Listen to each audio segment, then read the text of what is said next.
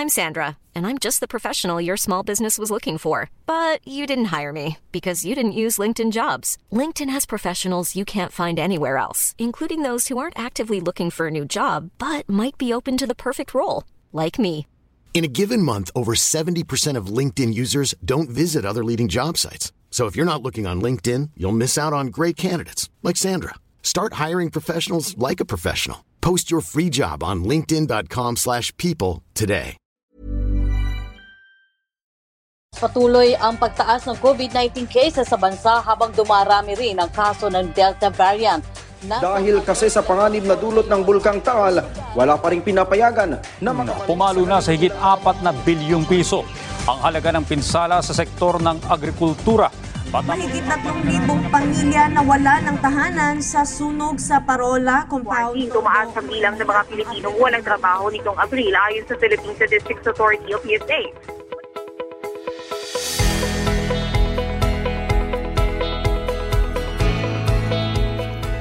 Ito po ang Pisonomics, ang podcast tungkol sa financial technology at financial inclusion para sa mga Pinoy.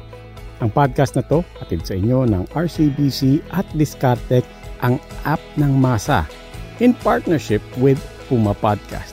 Ako po si Robbie Alampay, Puma Podcast.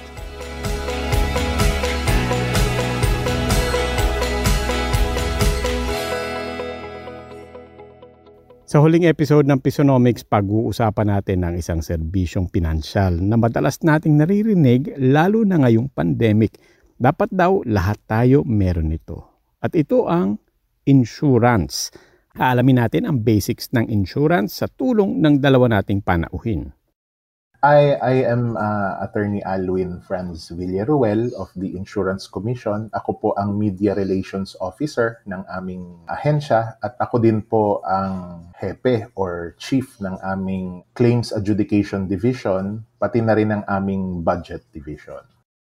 Ako si Father Jovic Lobrigo, presidente ng SEDP, Simbag sa Pag-Asenso Incorporated, a microfinance NGO. Ang Insurance Commission na kinabibilangan ni Atty. Villaruel ay nangangasiwa sa mga insurance company, pre-need companies at HMOs o Health Maintenance Organizations. Ang SEDP naman na pinangungunahan ni Father Lobrigo ay isang NGO sa Bicol na tumutulong sa mahihirap na pamilya na mapalago ang kita nila. Pati na rin para makakuha sila ng micro-insurance. Atty. Villaruel, ano nga ba ang insurance? Ang insurance ay isang kontrata na kung saan ang isang insurance company na tinatawag nating insurer inoobliga yung sarili niya kapalit ng konsiderasyon na tinatawag nating insurance premium para bayaran yung danyos o pinsala na nangyari sa isang tao na tinatawag nating insured mula sa hindi inaasahang pangyayari kagaya ng masunugan o kaya magkasakit, gano'n. Sa inyo po, Father Lobrigo, paano nyo po pinapaliwanag ang insurance sa mga tinutulungan nyong mga pamilya? Well, una, pinapaliwanag sa kanila na di naman natin maiiwasan ang mga pangyayari sa ating buhay.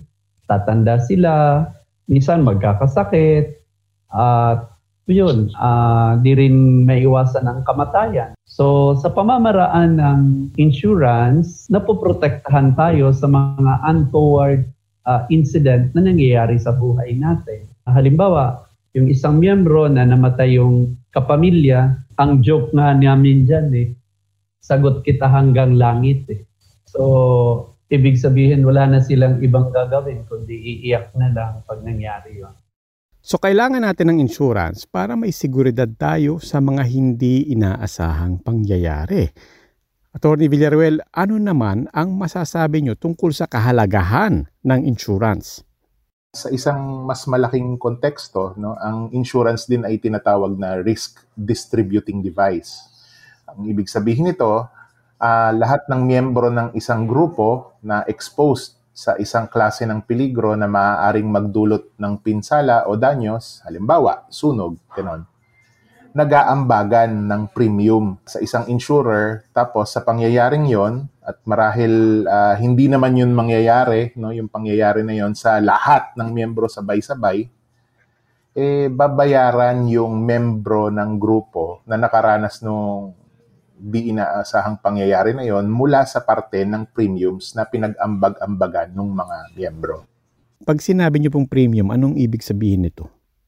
Ang insurance premium na tinatawag yung konsiderasyon na ibinabayad ng isang individual sa insurance company kapalit ng obligasyon ng insurance company na bayaran siya ayon sa insurance contract para sa isang pangyayari na nakakapagdulot ng danyos o pinsala. Ngayon, baka iniisip mo, afford ko ba ang insurance? Ang sagot dyan, oo naman. Ang insurance ay hindi pang mayaman lang. Meron tayong tinatawag na microinsurance na isang pinansyal na produkto o serbisyo na akma para sa proteksyong kailangan ng mga Pilipinong mas mababa ang sahod. Ayon sa Republic Act No. 10607 o ang Insurance Code, sa ilalim ng microinsurance, ang halaga ng kontribusyon, premium o mga bayarin na tinuos sa arawang batayan ay hindi hihigit sa 7.5% ng kasalukuyang pinakamababang araw-araw na sahod o current minimum daily wage ng mga non-agricultural workers sa Metro Manila. Ibig sabihin, sa 537 pesos na minimum wage, pwedeng mas mababa pa sa 40 pesos lang kada araw ang bayad sa insurance. Bukod pa rito, sa ilalim ng microinsurance, ang pinakamataas na halaga ng garantisadong benepisyo ay hindi hihigit sa 1,000 beses o 1,000 times current minimum daily wage ng mga non-agricultural workers sa Metro Manila. Ibig sabihin ulit, sa 537 pesos na minimum wage, maaari kang ma-insure ng may total benefits na hindi tataas sa 537,000 pesos. Ayon sa Insurance Commission, maaari kang kumuha ng iba't ibang microinsurance products para makaahon kapag nangyari ang di inaasahan. Kasama rin dito ang micro health insurance at agricultural microinsurance.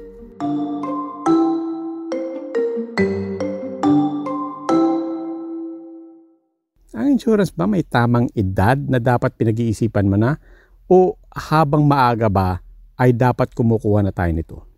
Siyempre, as early as possible, mas mabuti. Ayon sa ating batas, no, ang minimum age or legal age na tinatawag na 18 years old. So dahil ang insurance ay isang kontrata, we can only give yung consent sa kontrata kapag tayo ay nasa wastong edad, which is 18 years old. So I guess as young as 18 years old, pwede na nating i-consider na kumuha ng insurance. Kung minor ka naman, your parents may act on your behalf. Maaari na nating pag-isipan kumuha ng insurance. In fact, sa kaso nga ng life insurance, no, dapat tayong kumuha nito ng mas maaga kasi una, magiging mas mababa yung premium na babayaran natin. Kasi kapag kumuha tayo ng mas bata pa tayo, wala pa tayo ng mga sakit-sakit na maaaring makapagpataas ng rate ng premium. Pangalawa, dahil yung life insurance usually binabayaran niya ng ilang taon, mas maaga tayong matatapos sa pagbabayad ng premium kung uumpisahan natin ito ng mas maaga.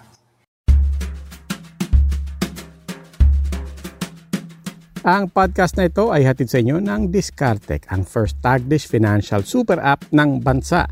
Sa Discartec, halos lahat pwede. Kaya mong bumili ng microinsurance product para handa sa COVID-19, dengue, sunog, aksidente at iba pang hindi inaasahang insidente. Pumunta lang sa home screen ng app, iselect ang insurance, pagkatapos piliin ang microinsurance product na gustong bilhin. Download Discartec, ang app ng masa, powered by RCBC. Ngayon alam na natin kung bakit magandang ideya ang kumuha ng insurance. Pero paano nga ba kumuha ng insurance? Kumausap lang po tayo ng isang insurance agent o di kaya yung tinatawag na financial advisor, no, ng mga insurance companies. Pagkuha natin ng insurance, siguraduhin natin na yung insurance company na kinakatawan ng ahente lisensyado ng Insurance Commission. So makikita po natin yung listahan ng mga lisensyadong insurance company sa aming website www.insurance.gov.ph. So doon naman sa mga ahente nating kausap, pwede rin nating i-verify kung lisensyado sila ng insurance company na yon. Maaari nating itanong kay insurance company X kung lisensyado ba nilang ahente si Y, no? Paano malalaman kung anong klaseng insurance ang kukunin ko?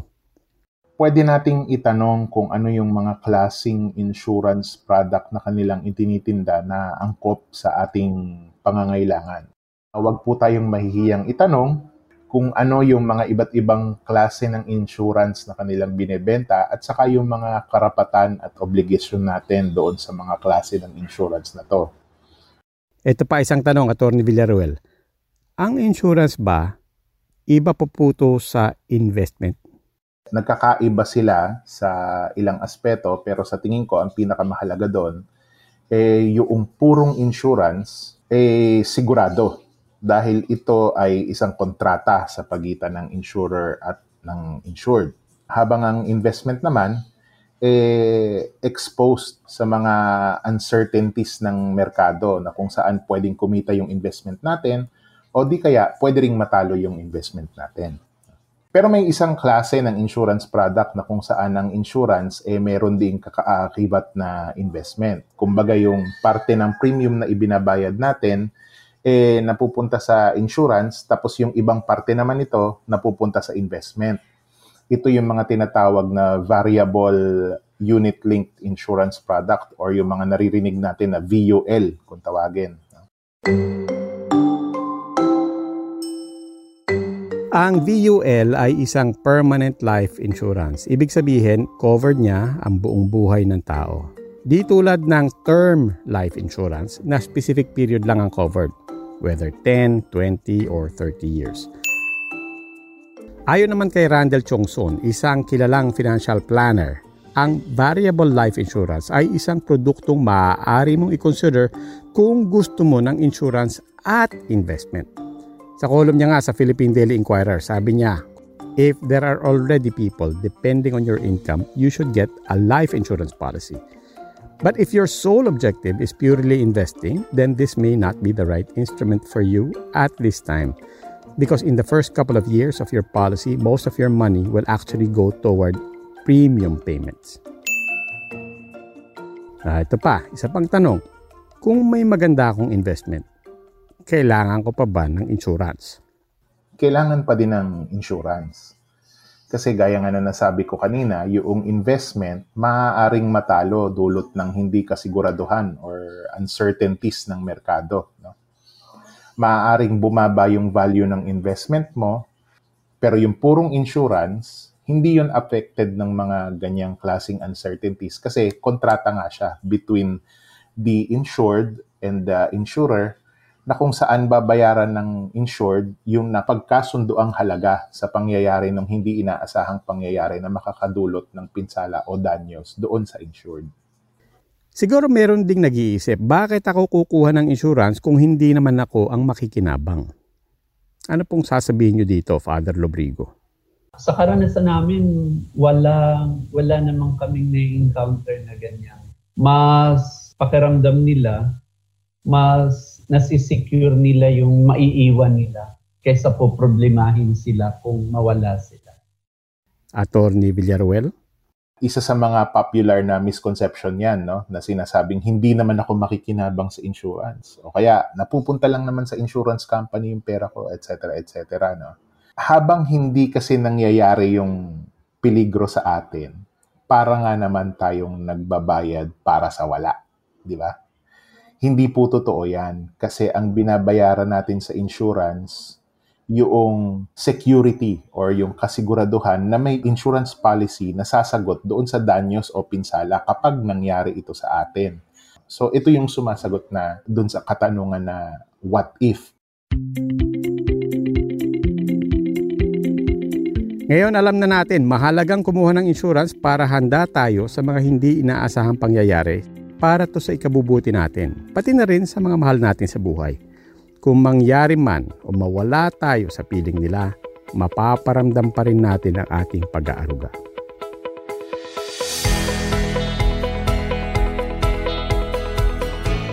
You've been listening to Pisonomics, ang podcast tungkol sa financial technology at financial inclusion para sa mga Pinoy. Ang podcast na to hatid sa inyo ng RCBC at Discartec, ang app ng masa in partnership with Puma Podcast. Muli, ako po si Robbie Alampay, Puma Podcast. I-follow ang Discartec sa Facebook. Discartec, that's DISKARTECH. Discartec. Maaari nyo pong pakinggan ang lahat ng episode ng Pisonomics. Pumunta lang sa Spotify, Apple Podcast o kung saan man kayo pumapodcast. Ang episode na to, sinulat ni Trisha Aquino, inedit ni Nico Bolante, additional research by Hannah Pagila. Maraming salamat po.